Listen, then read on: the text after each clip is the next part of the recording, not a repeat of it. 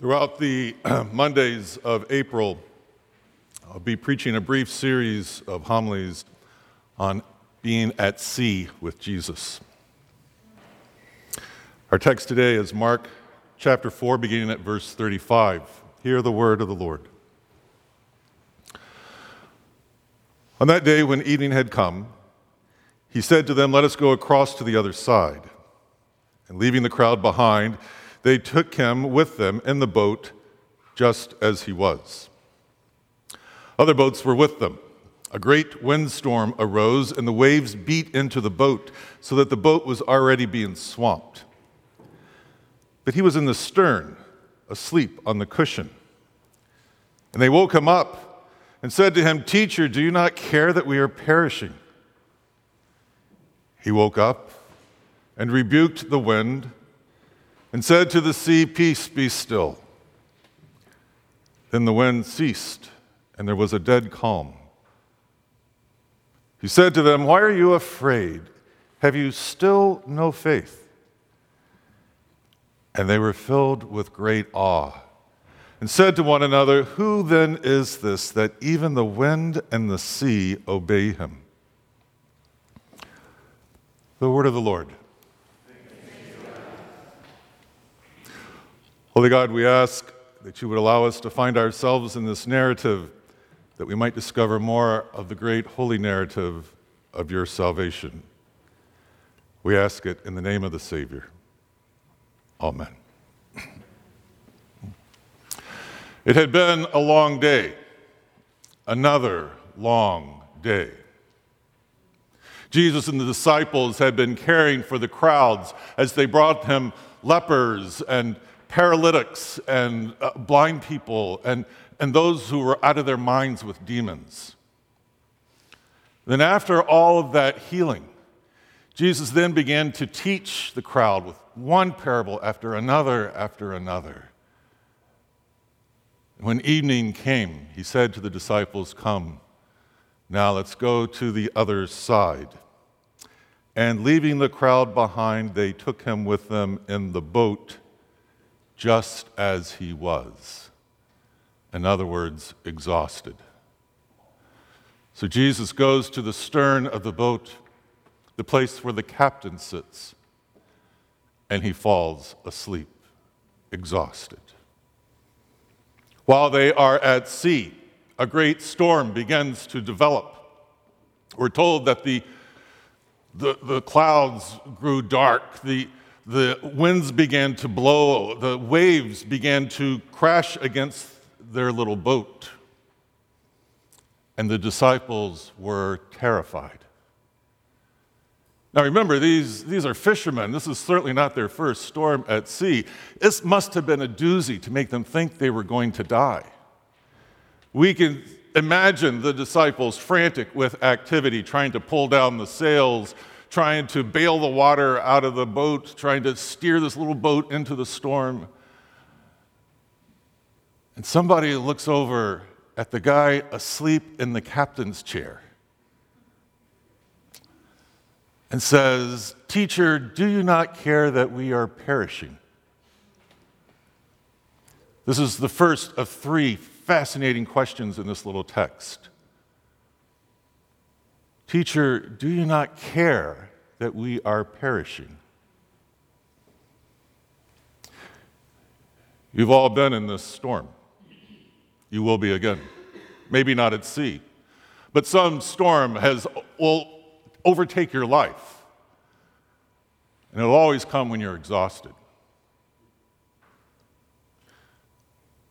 You get a phone call late one night. The news is bad, real bad. A parent has died. A spouse has chosen not to come home. A loved one received a medical report, and the news is very bad. Sky grows dark. The winds begin to blow, and the waves of adversity crash into the little ship called your life. Like the disciples, you will do all that you can to steer your way out of this storm. You will double your resolve. You will try harder. You will make changes. But it will soon become apparent to you that you cannot make this storm go away. And no matter what you do, you can't save yourself. And so you're going to echo this question. Jesus, don't you care? Don't you care that we're perishing?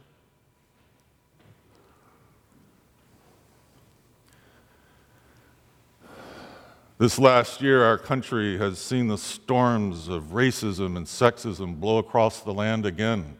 And now it's even made its way into the lunacy of the presidential primary rhetoric. We are stunned by this. We can't believe that we've made such little progress. We fret over what this says about us as a people.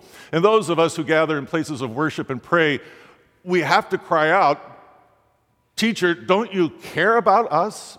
Isn't it time to get up and do something about this? Obviously, we can't. Don't you care? Notice the question isn't, Jesus, can you do something about this? The disciples had seen what Jesus could do. The question is, Jesus, do you care? Are you going to get involved? And in response to their lament, the Savior rises up. I love this image. He rises up and he calms the storm. Peace, be still. Jesus does not prevent the storm. He never prevents the storms. But he rises up as the Savior in the midst of the storm. Then Jesus asked his own questions. He asked the disciples, why were you afraid? Have you no faith? Why are we afraid? Jesus, have you seen the Syrian refugees? Jesus, are you aware that African American teenagers are afraid of their police? Jesus, have you seen the ruins in Brussels and Paris and Turkey and who knows what's next? Jesus, have you seen my own life very carefully? Jesus, have you seen what the job market's like? Jesus, have you seen me lonely at night? Still, the question persists. Why are you afraid? Have you no faith? Faith does not blind us to the storms. Faith makes us unafraid of the storms. In 1 John 1:9, we are told the perfect love of God does what? That's the only way you're going to get rid of it. Only the love of God.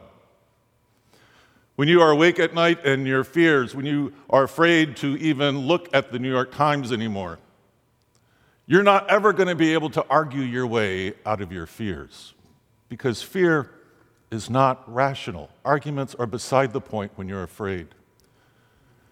You're not going to be able to work your way out of your fears because you're not a savior. At 2 a.m, when you cannot sleep because of your anxieties, the only thing that's going to help is to get up and read the holy text that renew you in the perfect love of God that casts out fear. Because the real storm that's most dangerous to you is not the one twirling around in our society, but the one that's ravaging your own heart.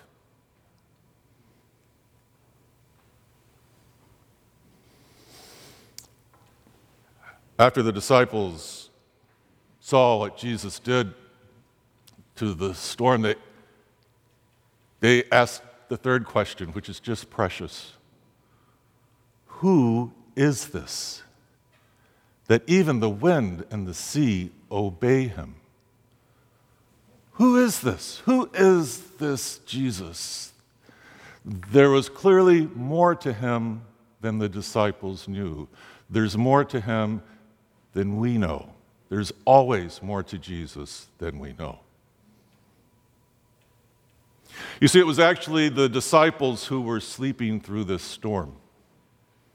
They weren't paying attention to the Savior in the boat. The storm at least woke them up to the reality of a Savior who's on board. The Savior is on board, and he will rise up in the storms.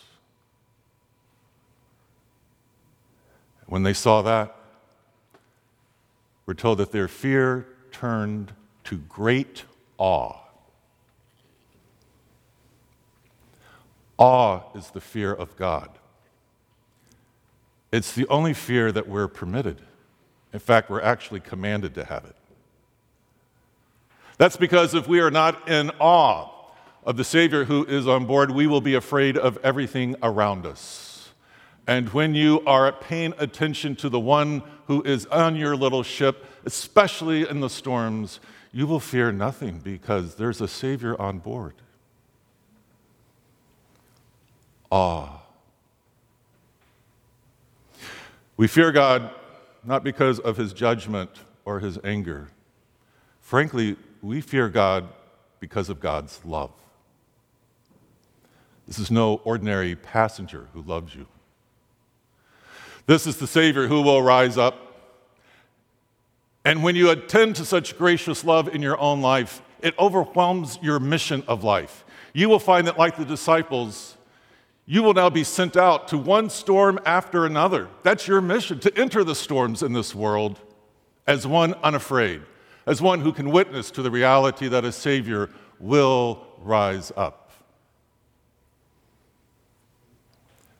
But you're going to be useless to that mission until you deal with the fear in your own heart.